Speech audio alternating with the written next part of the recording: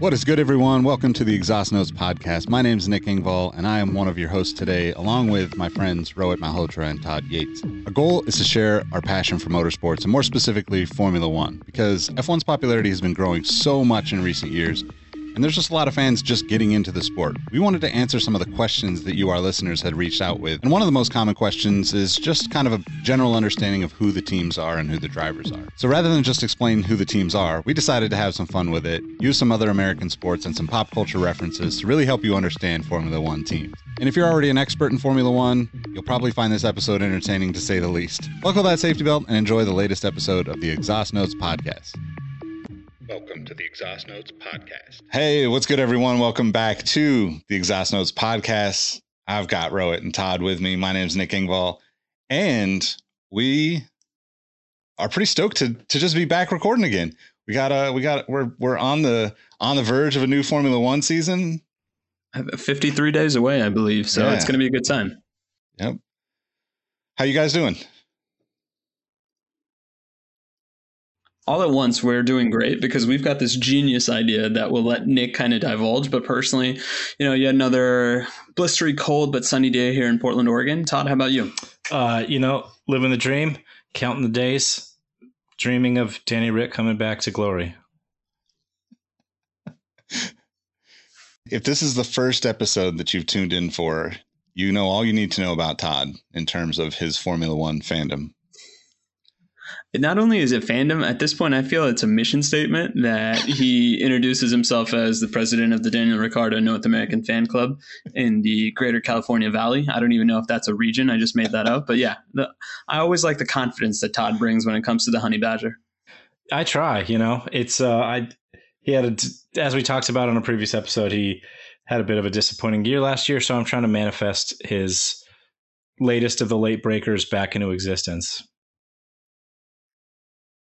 I think it's always good for the sport to see Danny Rick on the podium, and I think part of his allure is why we got to have this episode, right? Because we dropped a few episodes of the podcast. I got a bunch of text messages and DMs from people asking about Formula One that aren't active viewers and watchers and fans of Formula One. And that's why we wanted to start this podcast, is just share our excitement with people around the sport, around cars in general, but like Formula One is just like such an exciting experience right now because look, they're crushing social media, Netflix. Like you can't not get excited about it if you give it the time. But I will say it is a huge learning curve compared to American sports. And there was people asking me questions about it. And I thought, okay, like this is what we need to do. We've got to explain Formula One in terms of like other sports that people here in the States are familiar with and comfortable with and know, right? Because that's the hardest part, is like understanding who you get into and why you get into a team. So anything else you guys want to add to that before we jump into this? Yeah, absolutely. I think to second both of your, or I guess third in this case, both of your points, Danny Rick is, in my mind, the reason why Formula One is so popular, because he anchored that first season of Drive to Survive. It's all about Danny Rick as his progression. You see this athlete who maybe leaving his prime, maybe entering his prime, and he's at this crossroads moment. And if there's one thing we love as Americans, it's sports narrative of, did I make the right decision and I picked the right team, or am I going to be stuck with a bunch of losers? And it's funny you mentioned the social media explosion, because the comparison that I make right now with Formula One is it's almost got this NFT buzz about it, but without that technical barrier. But then as you talk about it, Nick, it's one of the most technical sports there is in the world. And that's something I'm also kind of looking forward to getting used to and getting to gain an awareness about, because as of right now, I'm just here for the personalities and the competition. If I pick up any of the technical stuff, that's just the cherry on the sundae. Well, that's kind of why we have Todd, right? Because I'm more into the marketing aspects of racing in general, right? Like my brother's always kind of been the driver. I have one brother who was literally a professional mechanic for many years. And I kind of just was like, here's the best way to put it. If you just step back from Formula One, from racing in general, from cars in general, and you just think, wait, somebody gave these dudes and dudettes a Petronas sticker a Haas sticker, a Ray-Ban sticker, just to go drive around. Like somebody's paying them for that. Like that's and it's not just like a couple of people, right? These are massive teams. But that concept of like just being like this crazy marketing thing, I know probably there's some people listening that are like, yeah, that's NASCAR, Nick. What's up with that? You know, but I just love the idea of what's racing as a sport is in the marketing sense. So we can just lean on Todd for all the technical stuff because he's been diving into this for way longer.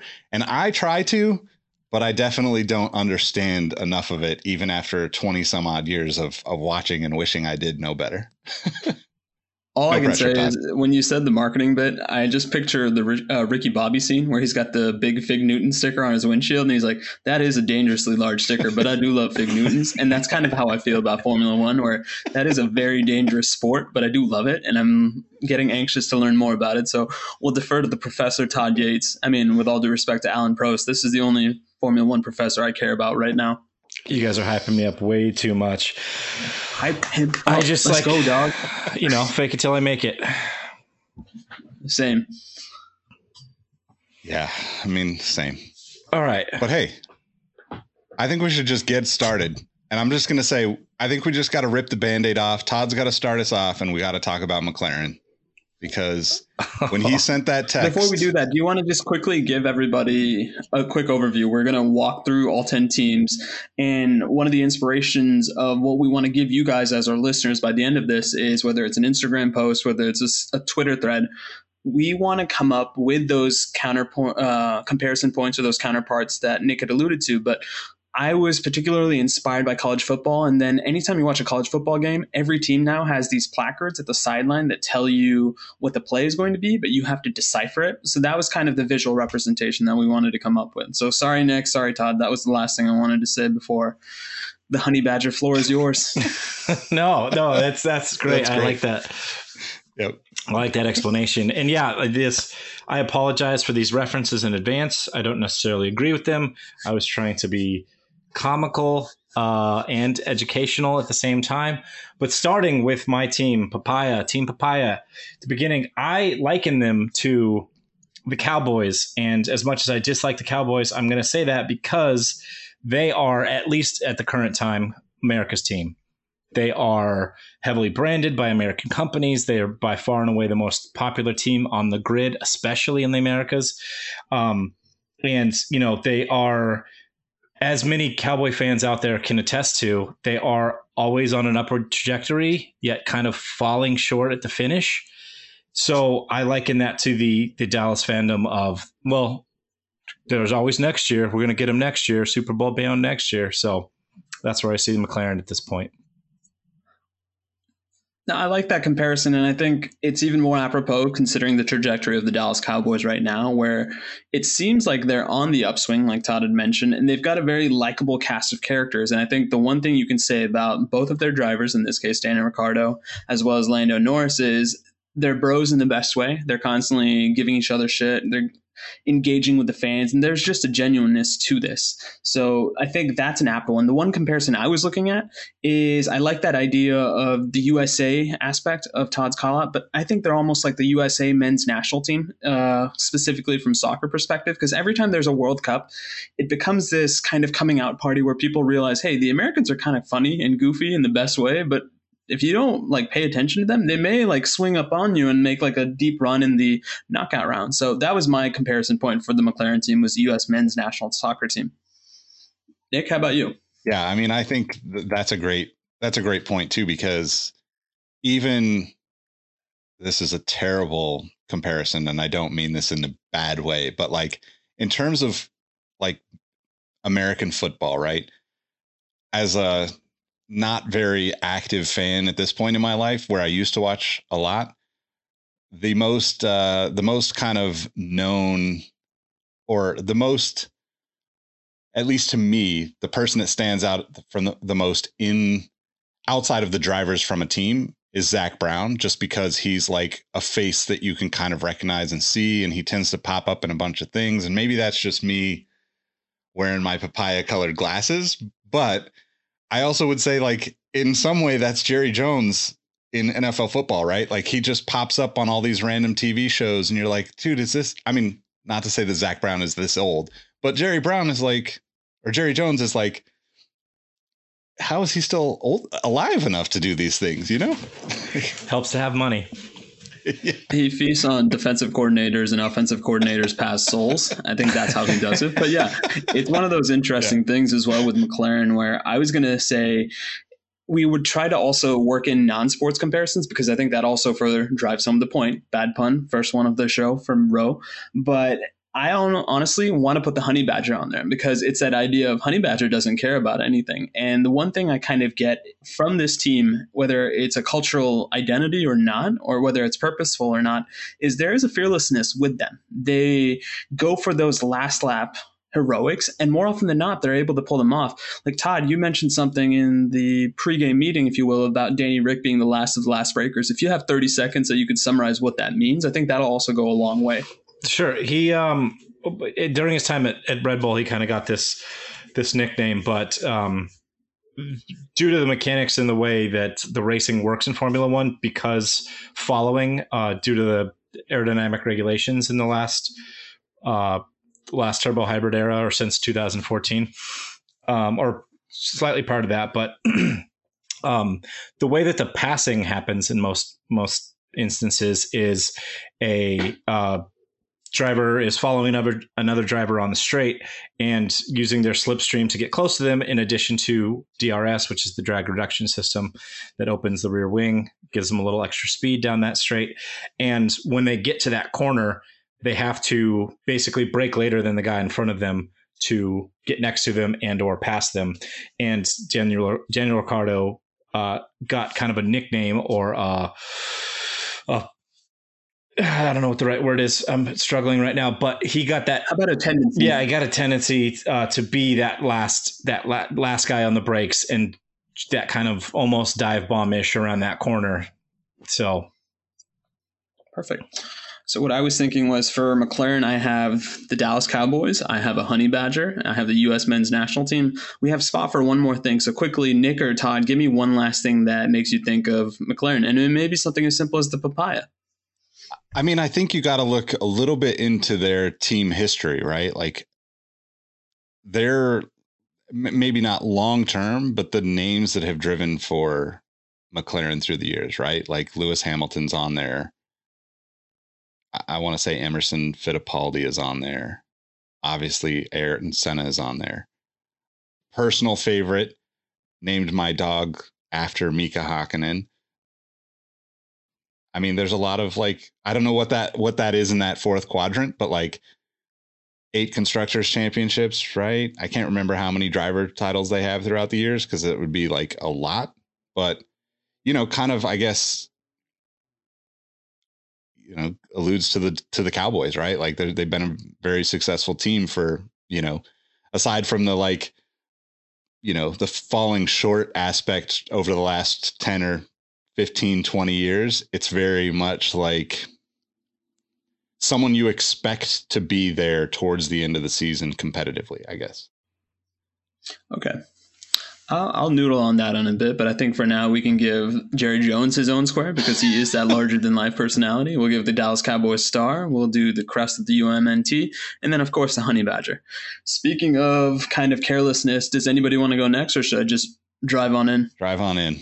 Let's do it. Okay, I will go with the team that had the Drivers' Championship this year, and that's Red Bull.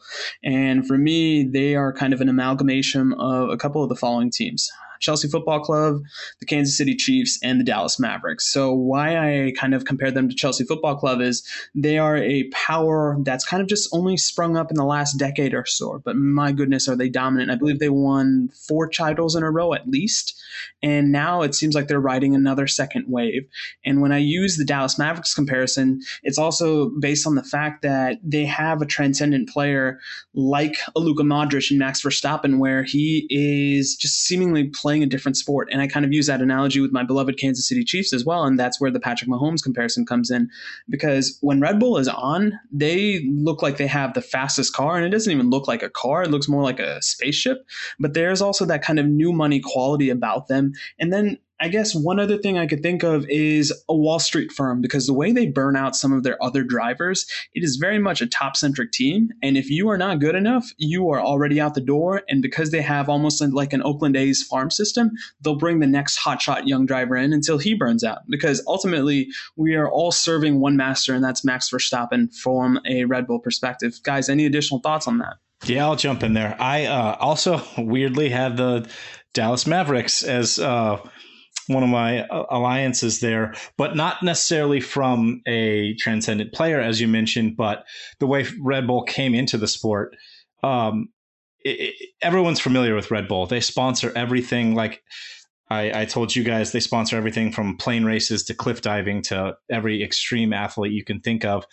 And they pretty much just bought a Red Bull, or they bought the Jaguar F1 team with play money. So I likened that to Mark Cuban buying an F1 team with play money. And, they've, as you mentioned, the new money aspect came into it, had success pretty quickly after coming into that. And as you also mentioned, they won 4 titles in a row with Sebastian Vettel. And then my other, and Nick's not going to like this, but my other thing that it reminded me of, but was the 2013 Giants that were unstoppable on top of the world and then quickly fell off, as did Red Bull in the entering into the turbo hybrid era. So. Yeah. I mean, I don't like that, but I do agree with it, right? Like going from the top to the bottom is something that very few teams can do and survive. But, I think, on the flip side of that, that's the same comparison that you would look at, right? Like they really just hit rock bottom almost that first year too. The Giants kind of did the same thing. And in between those terrible years, right? 2010, 2011 was terrible.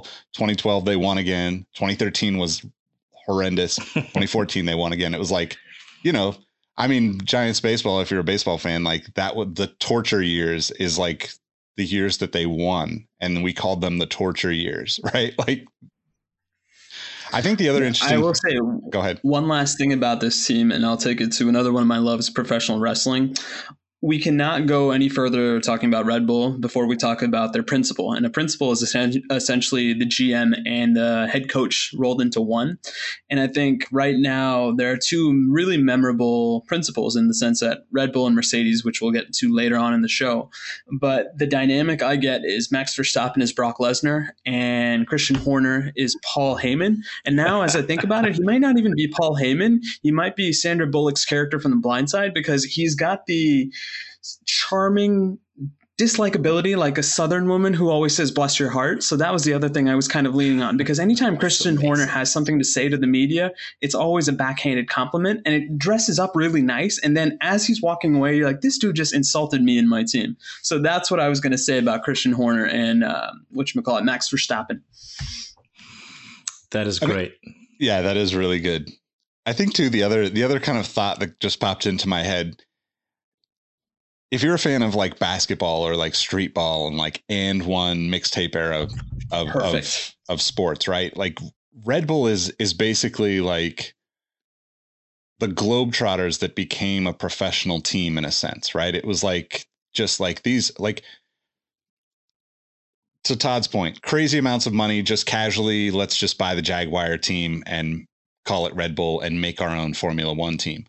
But like it's working, right? Like they're now this next season, they are a manufacturer, right? They are through Honda or whatever, but like they're making their own engines. They are actually a manufacturer. That's like, it's like almost like just so surreal to think of like, oh, these are the guys that were like literally doing donuts for, Vine 5-10 years ago. And like all of a sudden, like, they just became this media empire. And then now they're like a racing empire across all different categories of racing, not just Formula One, right? I mean, even just at the Monaco rally over the last couple of weeks, 2 of their cars are out there just like like whooping ass, like it's like, yeah, you thought they were just like the Globetrotters, or you thought they were just the N1 mixtape kids on the playground. And then they stepped into the big ring and like showed everybody what's up, kind of, it's pretty wild. Nick, I think you've got the next pick. So why don't you show us what's up and make the next comparison, or at least start us off? I mean, I'm going to go, although we started with McLaren and I do feel that it's America's team. The actual America's team is the Haas team. And it is, it's been an interesting few years for them, to say the least. They started out really strong.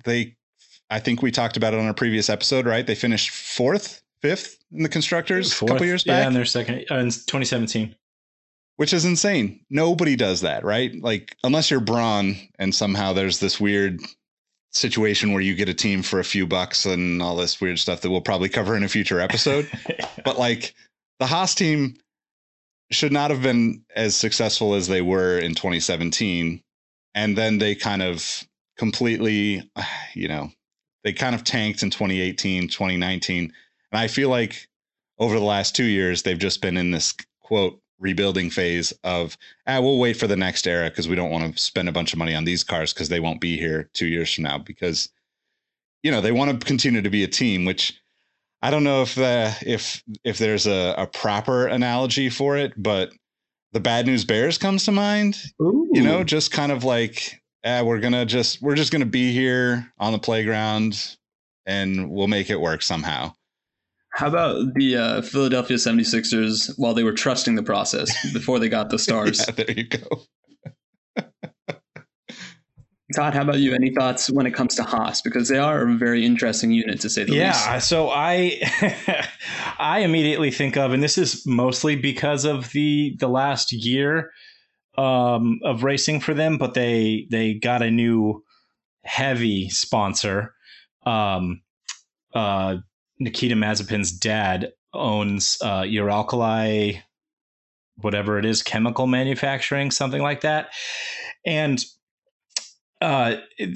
they're from Russia and are not allowed to compete under the Russian flag. So they just decided to paint the car like the Russian flag and say F you to everyone. So I likened them to the 1980 USA hockey team Miracle on Ice that most folks should be familiar with, but in a weird, twisted way of a fantasy that they joined forces with the Soviet team and then they had to play against the NHL. And, on paper, they should be good, but they don't have Herb Brooks coaching them. They've got Gunter Steiner. F smash my door. If you've watched Drive Survive, you'll get that reference. But yeah, he's a profanity-ridden, German-speaking Italian dude that lives in America and is just a lovable character, but not sure he's really driving the bus there. So. No, I was going to say, when I had to come up with my analogies, I kind of zigged when everybody zagged. And I thought, okay, let's do pop culture, but let's do TV shows. And how I kind of characterize Haas, at least in the 3 years I've started watching Formula One, is there's the American era and then there's the Russian era. And when I think of the American era, I think of Dunder Mifflin Paper Company, because it is a plucky underdog that is led by this charismatically inept leader, Gunter Steiner. Hello. Well, welcome once again to our podcast.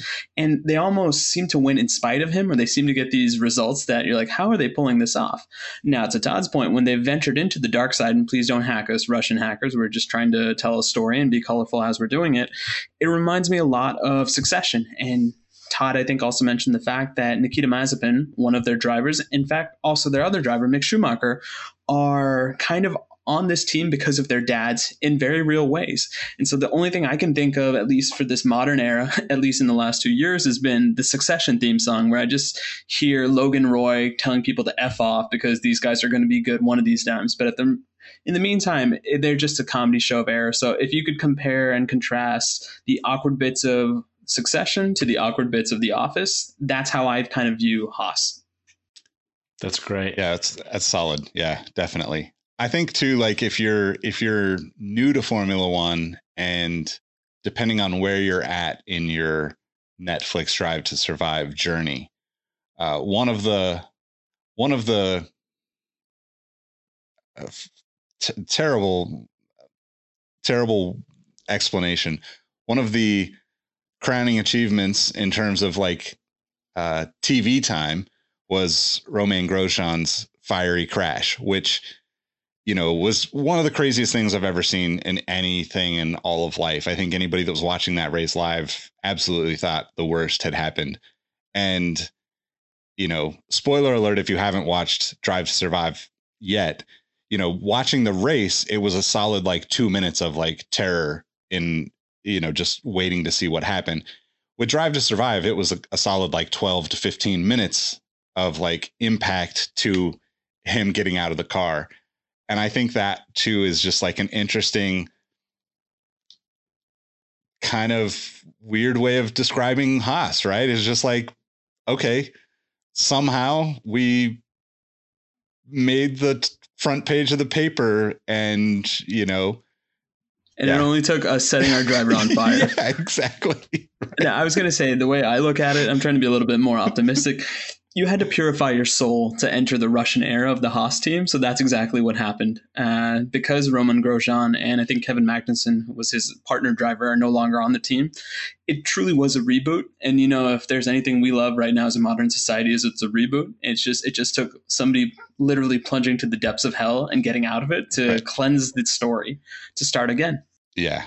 And it's important to note that, you know, somehow in all of this craziness of, you know, teams, a team being paid for and a driver's dad owning the team sponsor and all of these things, Haas also has probably one of the most, let's say, you know, watched and anticipated drivers in all of Formula One history in Mick Schumacher, right? So there's just like I don't even know what to love it and call it. It's just, yeah, it's just like, what is going on here, and how does this still keep going? Yet I want to see more.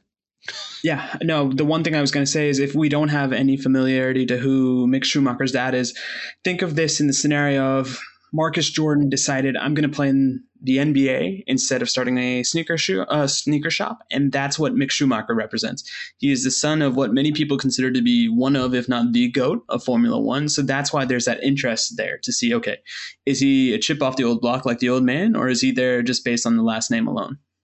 Yep.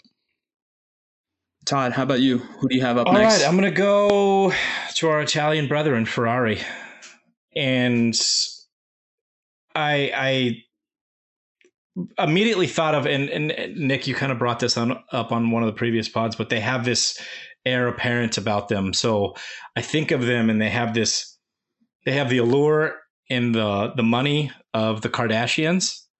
They have the dominance of the UConn women's basketball team. They are the longest running constructor in Formula One with the most titles, most drivers' championships, most constructors' championships. They are the best historically. And they have the most diehard fan base of probably any F1 team. They're called the Tifosi. They have songs. They have it's a lifeblood in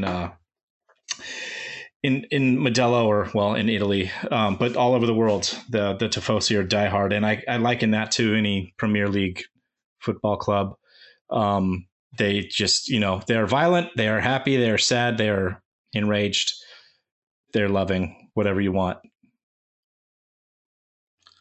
No, I really like that because I think for me, the fan base I think most of in terms of that very emotional, wear their hearts on their sleeves, is the LSU football team fan base. And they're one of those universities and one of those fan bases that they may invite you over during a tailgate to sample their gumbo, but if you're not looking, they may dump you in the gumbo and you're part of the next batch, so to speak. The one thing I would also say is if you love a good bandwagon team, why not join the Ferrari team? Because they have enough of the championships in the past where you can kind of flex your credibility if you want to do that. And they have probably the most balanced drivers lineup I can think of between Carlos Sainz and Charles Leclerc. And I know this is probably as unglamorous of a comparison as I can think of, but the way that these two drivers kind of play off each other and they're always kind of in the running and they're very workmanlike reminds me a lot of that Detroit Pistons team that had those 5 All-Stars in Tayshaun Prince, Chauncey Billups, Richard Hamilton, and the Wallace boys, Rashid and Ben. That's a solid analogy. I initially just thought, you know, as much as I have more admiration for Ferrari and these drivers, and honestly, the team as a whole, the company as a whole, they're basically the Yankees to me. They just are. If you're new to a sport, you know, that's who you land on because they've won the most. They are the most worldly, you know, in terms of like just everywhere you go in the world, you will end up seeing a Ferrari fan somehow, some way, right? Whether that's, I think that the Yankees are kind of the same way. You're going to see a New York Yankees hat anywhere in the world at some point. And I don't know if I love that or hate that about Ferrari. Yeah, I mean, I think that's probably the perfect way to kind of jump off them because they are one of those teams that only evokes either love or hate. The next team that kind of is like that, and I'll jump in, is Mercedes. Now, prior to Max Verstappen winning the past year, this has been essentially the Lewis Hamilton show for the better part of what feels like a decade, if not more so. And we are kind of seeing Lewis Hamilton exit his prime. So the natural thought I had was this is the Last Dance Bulls. But then as you read a little bit more about what's going on, you can see some other comparisons that fit that. So, gentlemen, please keep me honest, but is Toto Wolff not the Phil Jackson of Formula One, where he's this kind of charismatic Zen master? The less he says, the more effective he is, but he still has this hulking presence about him. But what's interesting about this comparison is the fact that they've essentially lost their Scottie Pippen and Valtteri Bottas, but unlike that Chicago Bulls team, they've essentially picked up the biggest young driver in the world right now. So think of this as instead of Michael Jordan leaving the Bulls, Scottie Pippen left, and to replace Scottie Pippen, they got Miami-era LeBron James about to join the crew. So that's how I kind of look at Mercedes, because if they do this right, they should run away with the title this year, whether it's the constructors or the drivers. But what do you guys think? Is there any other comparison that you want to fabricate with? Go ahead, Todd. Yeah, I'll jump in there. I think that's a great analogy, and I'm going to flip it over to football. And to me, they are the Patriots. They have Brady, who's the GOAT, who may or may not have just retired. I saw conflicting reports. But Hamilton, you can liken him to Brady. Maybe George Russell's Gronk. We don't know. He could be. He could not be. Could be. He's also small, so maybe he's like a Julian Edelman. We don't know. And then we have Belichick in Toto Wolff, albeit Toto's much less sloppy and much more German. He's hard nosed. He doesn't take any BS, and he'll say it like it is, whatever it is. Yeah, I tend to agree with Rohit on the Phil Jackson comparison, because in a lot of ways, like, Toto kind of says a lot in his expressions and his lack of actual words, right? Like, the quieter he is and the more you see it, right? Like, he kind of wears everything on his face and sleeve in a sense, right? But he doesn't speak a lot the way some of the other team principals do. So, and I think the Patriots analogy is pretty solid too. They are kind of, they're obviously just coming off this incredible run. You could probably argue that the changes that are happening this year are because Mercedes has been so dominant over the last 8 years, 10 years, whatever it's been. But yeah, I think that, to me, it's not quite Patriots because I hated the Patriots during that era. It's almost like, I don't know, this might be another bad reference, but like, it's almost like that Giants baseball era, right? Like, you're not supposed to like the team that wins all the time, but then you end up kind of on the team that's winning, or your team ends up being the one that wins. And it's still like a team that people other than Todd tend to like, like a lot of those Giants teams were pretty, just like felt like likable characters, in my opinion. And I think that's, to your point about, like, Lewis is obviously, to me, is like, I mean, one of the better human beings on the planet. And George seems to have that same kind of quality about him that, It's almost like, yeah, I guess Jordan and LeBron, it's tough though, because you can't really tell where it's going, at least, with where they came from, right? Like that run of Lewis and Valtteri was so just incredible, right? And probably not as incredible for Valtteri, but it's almost like the Jordan and Pippen era, right? We didn't know that Scotty hated everything about Michael Jordan until the last 6 months. Like from an outsider perspective, and up until even through The Last Dance, it was like, oh, cool, this is great. Like I'm riding the coattails and I'm right here and I'm winning too. But like, I don't know, that's like kind of, I guess, leading into, let's say the next team, right? Valtteri leaving Mercedes to go to Alfa Romeo is much like Pippen leaving to go to, the Blazers, or, go play in Houston with Charles Barkley. And like, I just don't see, I can't understand that decision personally. I think I can. And the analogy I initially used in our Living Breathing doc was, it doesn't matter what league you follow, there's always one team that picks up a free agent that grossly overpays for him, thinking that that is going to be the shot of credibility they need to get to the postseason of their league. And it just ends up floundering. And this comes across as kind of classist, and it's not my intent, but it's that middle class mentality from a professional franchise perspective. It's really weird. The other thing I could say about this particular team is anytime you have a player that you appreciate and it's later in their career, and you see them join another team and that uniform just looks weird. So the analogy is Emmitt Smith on the Arizona Cardinals, or even Michael Jordan and the Wizards, or just think something along those lines of, this is one last paycheck. And the only other thing I could think of, and this is me being ageist, so sorry about that as well to our over 50 listeners, but this is the senior PGA in a lot of sense, because of the fact that you had people like Kimi Räikkönen, you have people like Valtteri Bottas now, who I think love the sport, want to stay in the sport, but they also maybe not want to work as hard, because Alfa Romeo is as pedestrian of a team as I can think of. They're always racing, but they never seem to have any sort of credibility when it comes to getting in the points, let alone the podium.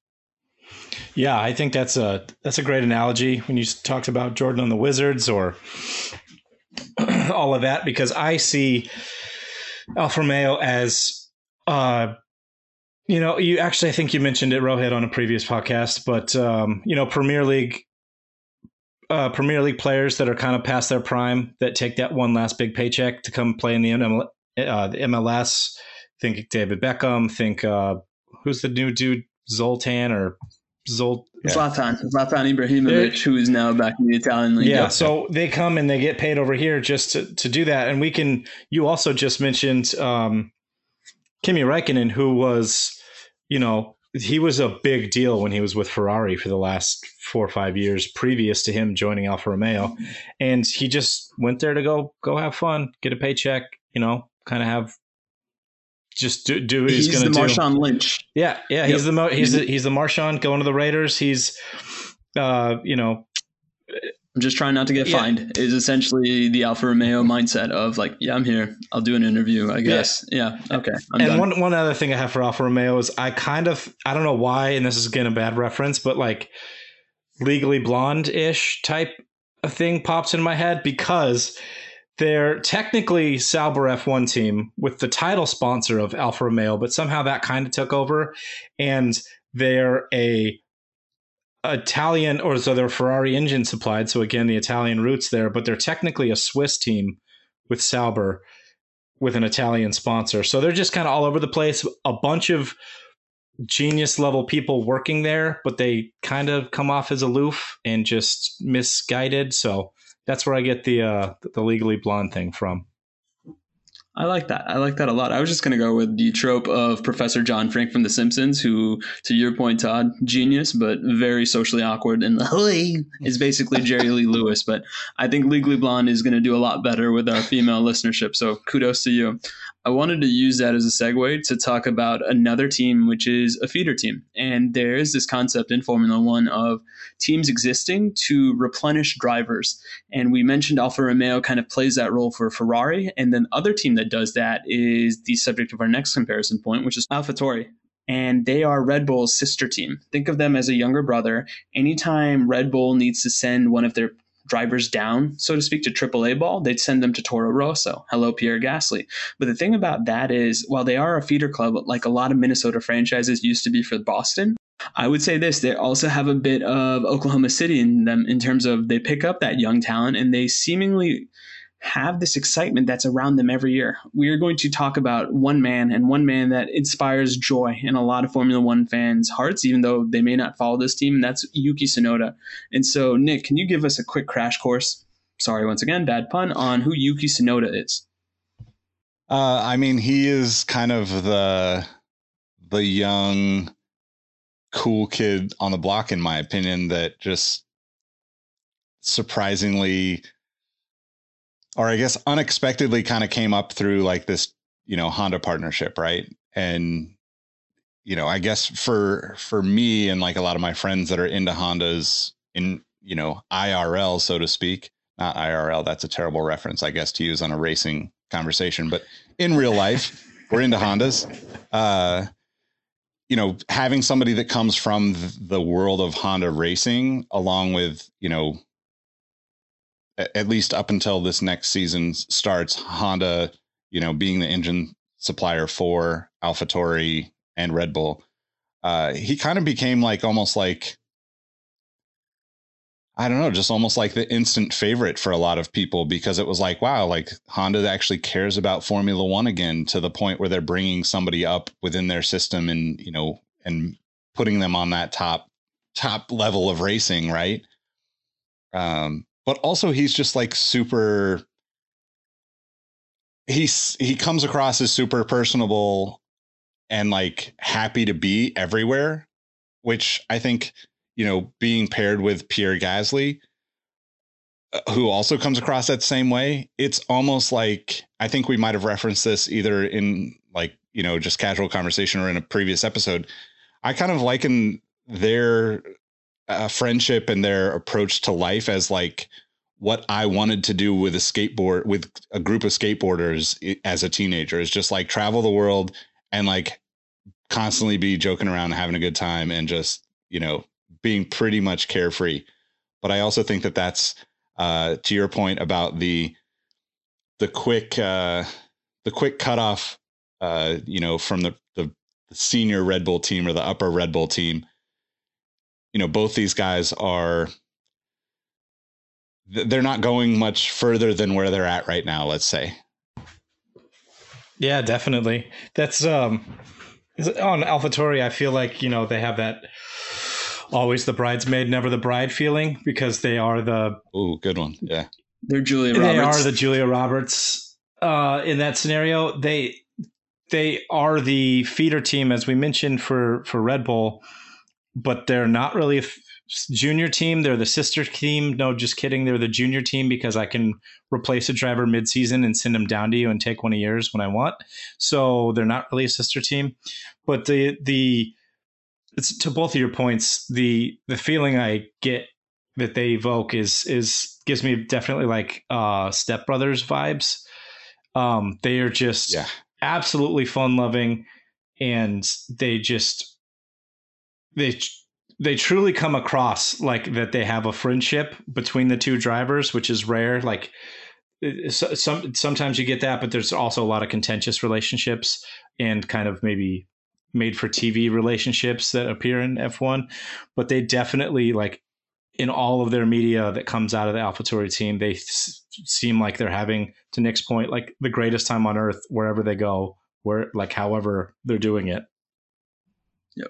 No, I liken them to probably a 70s R&B group called Fire and Ice, because I think those two things encapsulate both of their personalities. Yuki Tsunoda is a whirling dervish. He is, I think, sub 5'4", but he does not have the happy little man complex. That dude curses up a storm. English is his second language, but you can't tell after a certain post-race, because he is so furious at himself and everything around him, because ultimately the passion just exudes through the radio and he just wants to do well. You can kind of sense that societal pressure on him, that he has to kind of be this guy that we all think he is.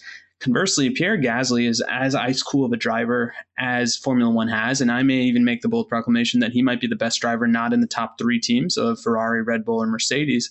And there is just something about him in terms of a mental toughness there.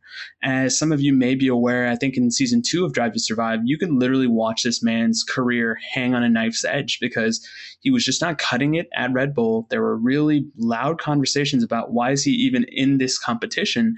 And then to see him rise above like a phoenix, so maybe an X-Men analogy there, he got a podium with a team that was never really ever considered to be on that level of being podium quality. And he just keeps coming along. He's almost like the little engine that could. So I have a lot of respect for both of these guys for different reasons. Yeah, and to Todd's point, right? Like that's kind of the oddity of the AlphaTauri team is you never really know if it's sister, if it's, junior, if it's, we're all in the same family, or sometimes it feels like we hate you as if you're our worst enemy kind of situation, because both the teams are super competitive. And I think too, like, I can't think of a time in any racing that a secondary team really performed to the level of like what AlphaTauri has done in the last couple of years, right? Like they've genuinely like surprised people, to your point about Gasly finishing, and I guess like we'll get into the other teams, but like those races where and if you watch Drive to Survive, where Alexander Albon was, all the back and forth between AlphaTauri and Red Bull, it's obviously dramatized for Drive to Survive, but I don't think there's ever been like a secondary team that's felt as threatening to the top team in a franchise, let's say, if that makes sense, right? No, absolutely. I mean, the other thing I'm thinking of is the Manning brothers. We all know Peyton's the better quarterback, but Eli's matched him title for title. And there are these moments where you're like, is Eli slightly better than Peyton? Have we all just been duped by these Southern gentlemen? And yeah, speaking of the Southern thing, like you mentioned, there's a weird kissing cousins vibe to them. Or to your point, we don't know what exactly their relationship is with Red Bull. We just kind of accept it and we move on. So. Yeah. So let's just stick with the Alexander Albon reference. He's now in a seat for Williams, who, unfortunately lost Frank Williams recently, the namesake of the team. And it's obviously they've been going through a lot over the past handful of years, because this is a team that was dominant for years. There's, plenty of movies for you to go seek out if you haven't seen Driven. Like there's a loose reference to who Frank Williams was in the paddock in that movie, I guess, with Burt Reynolds and Sylvester Stallone. But the team itself, has been run by, I guess, up until last year, right? Like the team was run by his daughter for the last 4 years, I want to say. A few, yeah. Claire Williams? Yeah. But it's tough to see a team that was so dominant for so long. I don't know how many titles they actually have throughout the years, but you always knew Williams if you were watching any kind of Formula One racing, right? Like you just knew that the team was at one point probably up to Ferrari's level of awareness within the fan base. And the last, I don't know, 5 to 8 years, 10 years, maybe even, they've been, stuck barely above the bottom of the barrel. Hey, they got P8 this year. Yeah. I mean, they came off the bottom of the barrel a few inches. Yeah. Yep. A few inches. No, I was just going to say they remind me a lot of the Cubs before their title and what the current malaise of the New York Knicks is, where we're clearly treading on yesterday's successes, but there is that lovable loser or you guys are the dumbest things in the world vibe to them, depending on how you want to be in that particular moment when you're viewing them through that lens. I think they're going to be good. The thing that I'm most interested about them is how do they replace George Russell, who, as we've kind of alluded to, is heading to Mercedes. But Alex Albon on his day seems to be a high-level driver. Do you guys see them building on that momentum, or are they going to be fighting with the Haas's of the world to bring up the rear? Yeah, I think they'll come around on this season a little bit. I think they were definitely on a big upwards trajectory last year. I mean, it was kind of lucky timing with that pit stop in Spa during qualifying that Russell was able to put it on P2, but any F1 media that you follow rates George Russell as the second coming of Lewis Hamilton, or he's been under the Mercedes wing. His agent, weirdly enough, is Toto Wolff, so he negotiates his contracts. He's a Mercedes sponsored driver that's been on loan to Williams this entire time. I think they're going to come around this year. I think it'll be a definite P8 looking up. But if I was going to liken Williams to anything, I think of two things. As Nick mentioned, Williams Racing is kind of like royalty in Formula One. They've been around for I think 40-ish, probably more years. Frank Williams was a driver himself way back in the day. But I liken Frank Williams or like the Williams Racing to kind of the Queen of England in a weird sense. Queen Elizabeth, the crown. Because they are royalty amongst Formula One. But I also would say that he's kind of a mad scientist / con man. The way that he came into Formula One, if you look into his history, he had a team that was fledgling at the time. He then sold that team and bought another team's car he sold his name and team rights and everything away. That was, I can't remember exactly what it was called, but he then started a new team with the money from selling his old team and bought another car, and then just changed the name a little just so he could still be in Formula One. I was going to say, that reminds me, as you were initially starting, I figured, this has kind of got that Heisenberg feel to it. But as you kind of tailed off, it felt more like Marty Byrde and the family from Ozark. So I was also going to say the family business component of it made me realize of Kim's Convenience, which is probably the best family business show that I can think of recently. But all great analogies. I think we've got two teams left. So where do you guys want to end off, with Alpine or Aston Martin? I think we should touch on one other thing about, not necessarily about Williams, but about Alex Albon. The interesting thing about Formula One is I would compare it to like basketball in a sense that like all of these guys that are good end up playing for the Oak Hill Academies, St. Vincent, St. Mary, like era, right? Like all of these schools that are absolutely just set up to create new NBA superstars. And Alex Albon is one of those outsiders in a sense, but he's such a part of the coming up of all these other guys. He's, great friends with George Russell, who he's taking that seat from, or, stepping into that seat afterwards. He's raced with Red Bull. I think I want to say he's pretty close friends with Charles Leclerc, like he's a part of the Formula One family. So even though he wasn't racing this last year, he did have that year with Red Bull where he got a few drives in. He is going to be way more comfortable in a seat than what you would think of being like just new to a sport or stepping back into a sport, right? There's like a lot of camaraderie that goes around with this younger group of drivers that I think of it. I would relate it to the way, the way the camaraderie exists in the NBA between like a Chris Paul, a LeBron James, a Carmelo Anthony, a Dwayne Wade. Like it's almost like take those guys that have 20 years of experience in the NBA, put them back at 22 or 23 years old, and now they're all Formula One drivers. Like that's the kind of relationships that exist here, because these guys all went through 5 to 10 years of racing in go-karts and Formula 3 and, all these other different aspects of racing to get to the Formula One level.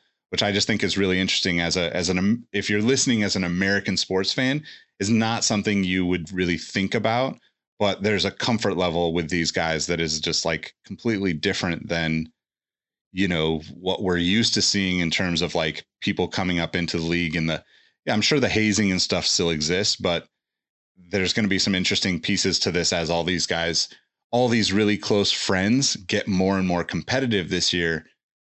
That's why you should be watching, basically. Like these guys are going to get how you're competitive with your friends. Like that's how this is going to be this year, I think, in ways that we just haven't seen in a long time. It's a great point. Speaking of points, we want to go to the former Racing Point and talk a little bit about Aston Martin, because they are a very interesting thing. The first thing I think of is their lead driver, Sebastian Vettel, is this kind of, and I hate using this word because it gets overused, but he truly is a quirky guy. Whatever you think of a race car driver and a championship race car driver at that, Seb is kind of not that. He's an environmentalist. He's got a very dry sense of humor. And he just kind of looks more at place at a farmer's market than he does necessarily at a race paddock. And for that, he kind of gives me Tim Duncan vibes, where Tim Duncan is probably the most prolific big man of his era. He's won numerous titles. There's no question about his legacy or his greatness. And that's how I kind of feel about Seb, even though Seb has questionable attire or he has these quirky stories about picking up trash after a race, much like you would imagine an Onion headline written about Tim Duncan. So guys, what do you think about that? Yeah. It's a great one. the one thing I think of, I can't not think of, is comparing Aston Martin to just the Bond franchise, 007. Yes. Solely because of the fact that Lawrence Stroll bought the team so that he was a heavy investor for while it was Racing Point, and then bought the team and then changed the name to Aston Martin because he also bought Aston Martin. He is a Bond villain. He just has that money. He is ominous on camera at all times. He looks like he is secretly plotting to take over the world at some fashion. And just they have, this is kind of a different way, but maybe it's a new age James Bond in Sebastian Vettel. And then the, lovable, kind of duncy secondary driver in Lance Stroll. That might be a new age Q, if you will. Yeah, no, I like it a lot. I mean, I always kind of get Lance Stroll as like, Papa, please pay attention to me. I drive race cars now. You bought a race car team. Come on, please. I'm right here. Love me. But also with like that, stereotypical nice guy Canadian approach to being a villain, yes. Right? Very nice guy. Like a trailer park boy, you think, or even nicer? Like Letterkenny a little bit? Yeah. What's the big gentleman on Letterkenny who always has questionable things to say about the main character's sister? Oh, God, what is his name? Squirrely Dan. Squirrely Dan. Take it down a peg, right. Squirrely Dan. Yep. Thank you. Yeah, I mean, it is kind of crazy because unlike the good old American Haas team where the Russian influence has basically resulted in, I think, more DNFs and spinouts than any other team on the grid. Lance Stroll's actually become significantly better in the last, 2 years of being a driver. And, I don't know where to credit that other than, it's hard to not give some credit to Sebastian Vettel here, right?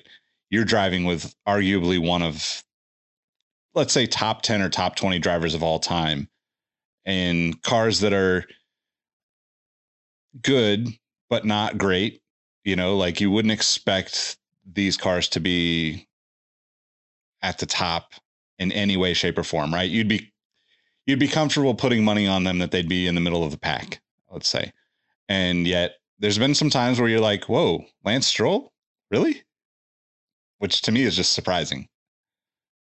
I was going to say this. He is the embodiment of the 10,000 hours theory that Malcolm Gladwell wrote about. It's not just the fact that he's got the tutorship of Sebastian Vettel, which I'm sure is there, but he's been in Formula One for a hot minute now. And it's one of those things where, like, you put somebody at a particular level, they'll rise to that level eventually if they keep getting chances the way Lance Stroll has. So, yeah, it's unfortunate that a lot of these, well, not a lot, but we know that F1 is an old, rich, white sport, right? It has been for a long time. It's a pay-to-play type situation, and we still have that quite a bit in Formula One. That we have these, Guan Yu Zhou came in this year with a heavy Chinese investment.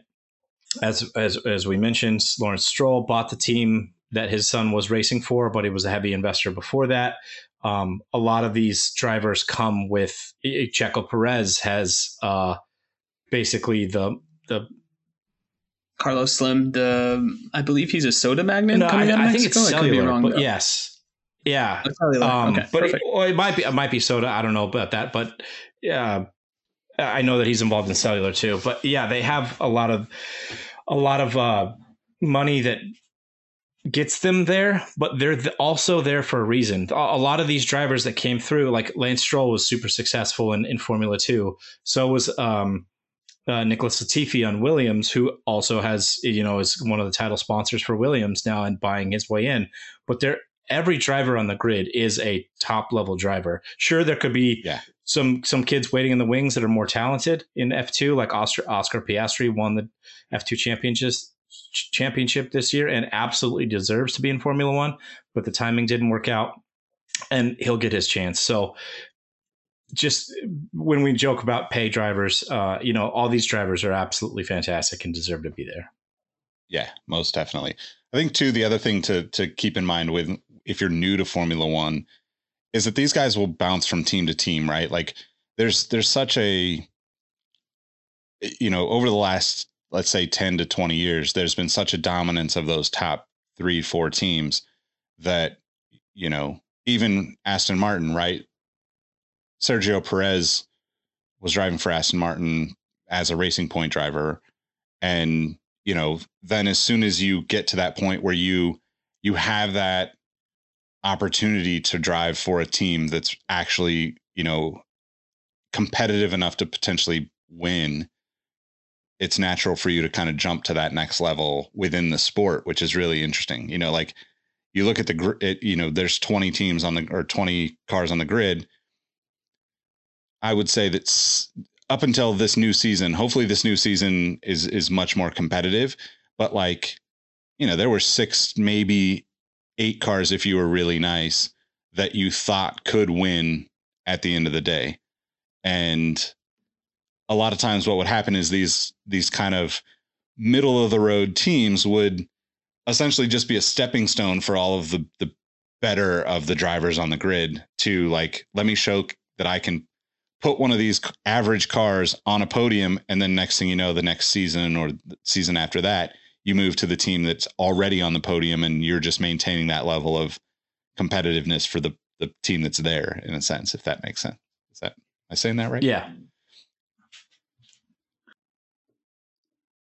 And with that, I think we have one last team. They're a French team. They were previously known as Renault, but now they go by Alpine. So switching one French brand to another. Their current driver lineup consists of a Spaniard, Fernando Alonso, and a Frenchman, Esteban Ocon. I'm kind of biased because Ocon's my guy. He's the one that I kind of gravitated towards most when I was watching Drive to Survive. And what struck me about his story was the fact that he does not come from money like a lot of these other drivers do. I think he and Lewis Hamilton were the two exceptions to the rule, where this is a rich white man sport or a rich man sport. But Esteban seems to be one of those quintessential gym rats that's just constantly in a simulator or tweaking his car. And he's kind of got a slender frame about him. So he reminds me a lot of Jared from Silicon Valley. And I would say Fernando Alonso is, in the best way imaginable, a lot of good stereotypes about Spaniards. He's very passionate. He's fearless. He's like a matador with a bull. And I think he might be as good of a person to say, hey, you were the reason why Lewis Hamilton didn't necessarily win the title this year, because he has kept Lewis Hamilton at bay for a couple different races. But I was kind of stuck with what to say about this team. So guys, once again, I defer to you. What do you guys think of when you think of Alpine? This is a very, very weak reference to them, but they, as you mentioned, Rohit, that they're a French team. They're owned by, for our unknowing American fans, Renault is a large car manufacturer in France, in Europe in general, and they have this pretense about them. They have this, kind of nose in the air. We're French and we're better than you. And we don't care that we're completely mismanaged. We're still better than you. But I also like in them, and this is kind of going back into their history. Alpine now, Renault previously, has changed hands kind of more times than a dollar at a strip club. They have been at one point they were two different teams on the grids. They went from Tolman to Benetton to Lotus Renault to having two different Renaults on the grid to just Renault and now Alpine. So they have been around the block, let's say. Be careful with that. No, I'm kidding. Nick, what about you? I mean, I'm a big Fernando Alonso fan, but I will say that he is kind of like some of the other references we've made, right? Where someone just kind of, he's on his way out. His career has been phenomenal so far. And you see glimpses of his greatness every couple of races. And then he is kind of nowhere to be seen every couple of races, which is, it's a tough thing to it's like, if you've watched the sport long enough, you'll absolutely see crazy fans for Fernando, but if you've seen him in his greatness, then you're also kind of like, it's like Jordan with the Wizards. Do you really want to watch this? Shouldn't we give somebody else a shot? I risk the wrath of Kobe fans online, but it felt like Kobe kind of in his last couple of years. The analogy I was thinking more, especially with the cultural aspect, he reminds me a lot of the Gasol brothers, where they were both really good in their day, probably very talented winners, extremely skilled. But yeah, I think their best days are behind them, and you're just getting those glimpses of how great they truly were, but not on that consistent basis. The other thing I was thinking about, Todd, specifically around that snooty French thing, Ricky Bobby, Jean Girard. I mean, France invented freedom, the threesome, and I think crepes, which are these like tiny little pancakes. But yeah, I'm kind of stuck because I still don't know what to do about them. I think they have a similar dynamic to Aston Martin, where you have this older established driver and you've got this young up and coming driver. The difference is Esteban Ocon won a race, which was crazy because we don't imagine that happening on any team that's not named Mercedes, Red Bull, or Ferrari on a given day. But there is something to be said about it. They continue to just chug along. They are as consistent of an outfit as you can be in the fact that they will either be fourth or they will be sixth. They will never be higher than one of those things. So I'm going to disagree with Nick a little bit here. I think, as you just mentioned, Esteban Ocon won a race this year. Granted, it was fortuitous in the events of that race. A win is a win. But the reason he won that race is because of Fernando Alonso keeping Lewis behind for what felt like eternity in a slower car. Agree. And just like Kobe's last years, he still had a game where he'd go up and drop 50. Jordan on the Wizards, he also had a game, I believe, that he went out and dropped 50. So he might be on his way out. The man's 42. I think he'll race until they tell him he can't anymore. But I think if you give him the right car on the right day, he'll stick that thing on the podium, no questions asked.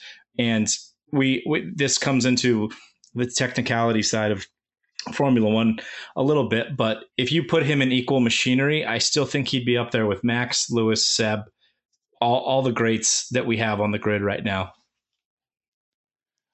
I would agree with that. I would definitely agree with that. Statement. I think the thing for me is like an element to Formula One that a lot of people don't realize first coming into it is you both have kind of hit on it with this team.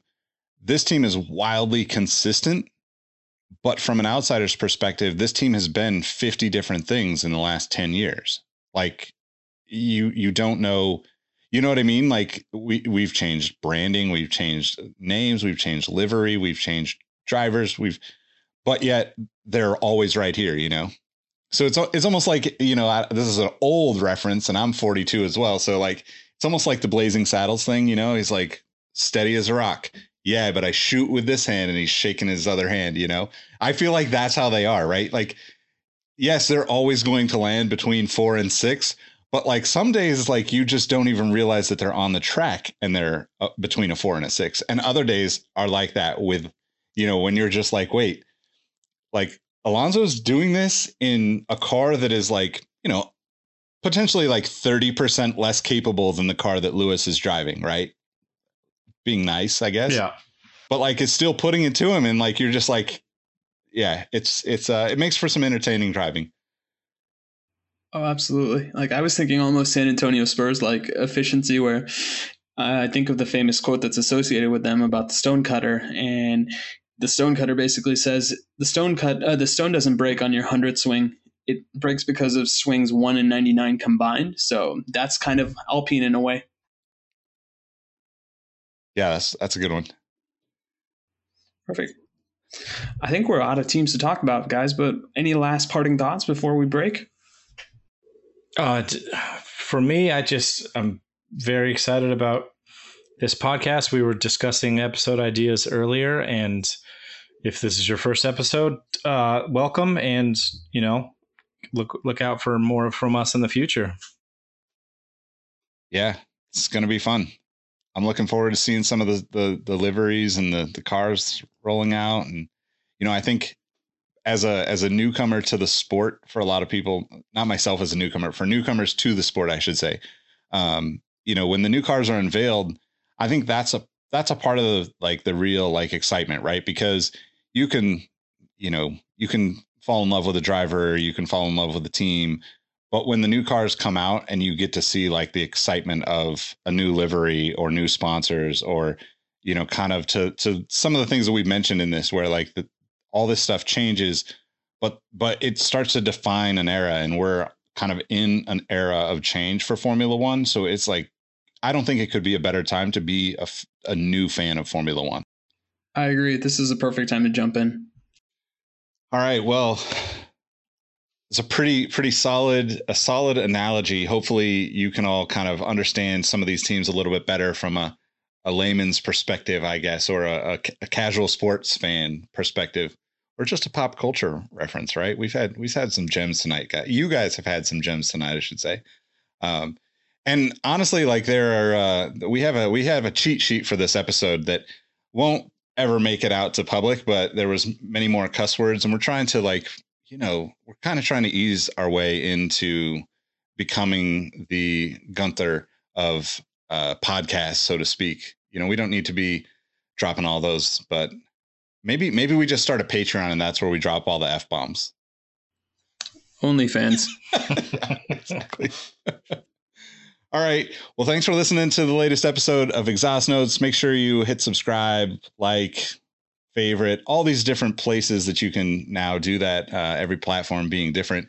And obviously, if you enjoy it, or if you don't, if you had feedback for us, leave us a review, because that will definitely help us get better at what we're doing here. And hopefully we'll see you or hear you, or you're listening or connecting with us on social media. Guys, let them know how they can find you. I am at T-Yeezy on Instagram, and you can find me in the Sneaker History Discord.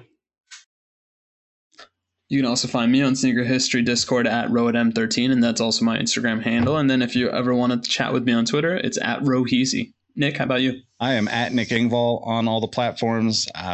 Spend more time in the Sneaker History Discord than most places, but I've been enjoying some of these Twitter F1 spaces. So if you're a Twitter user like myself, definitely check out some of these conversations, because there's some interesting folks out there that are talking about F1 now that season's about to get back underway. So thanks everybody for listening. We'll catch you in the next episode. Peace. See you guys. Later.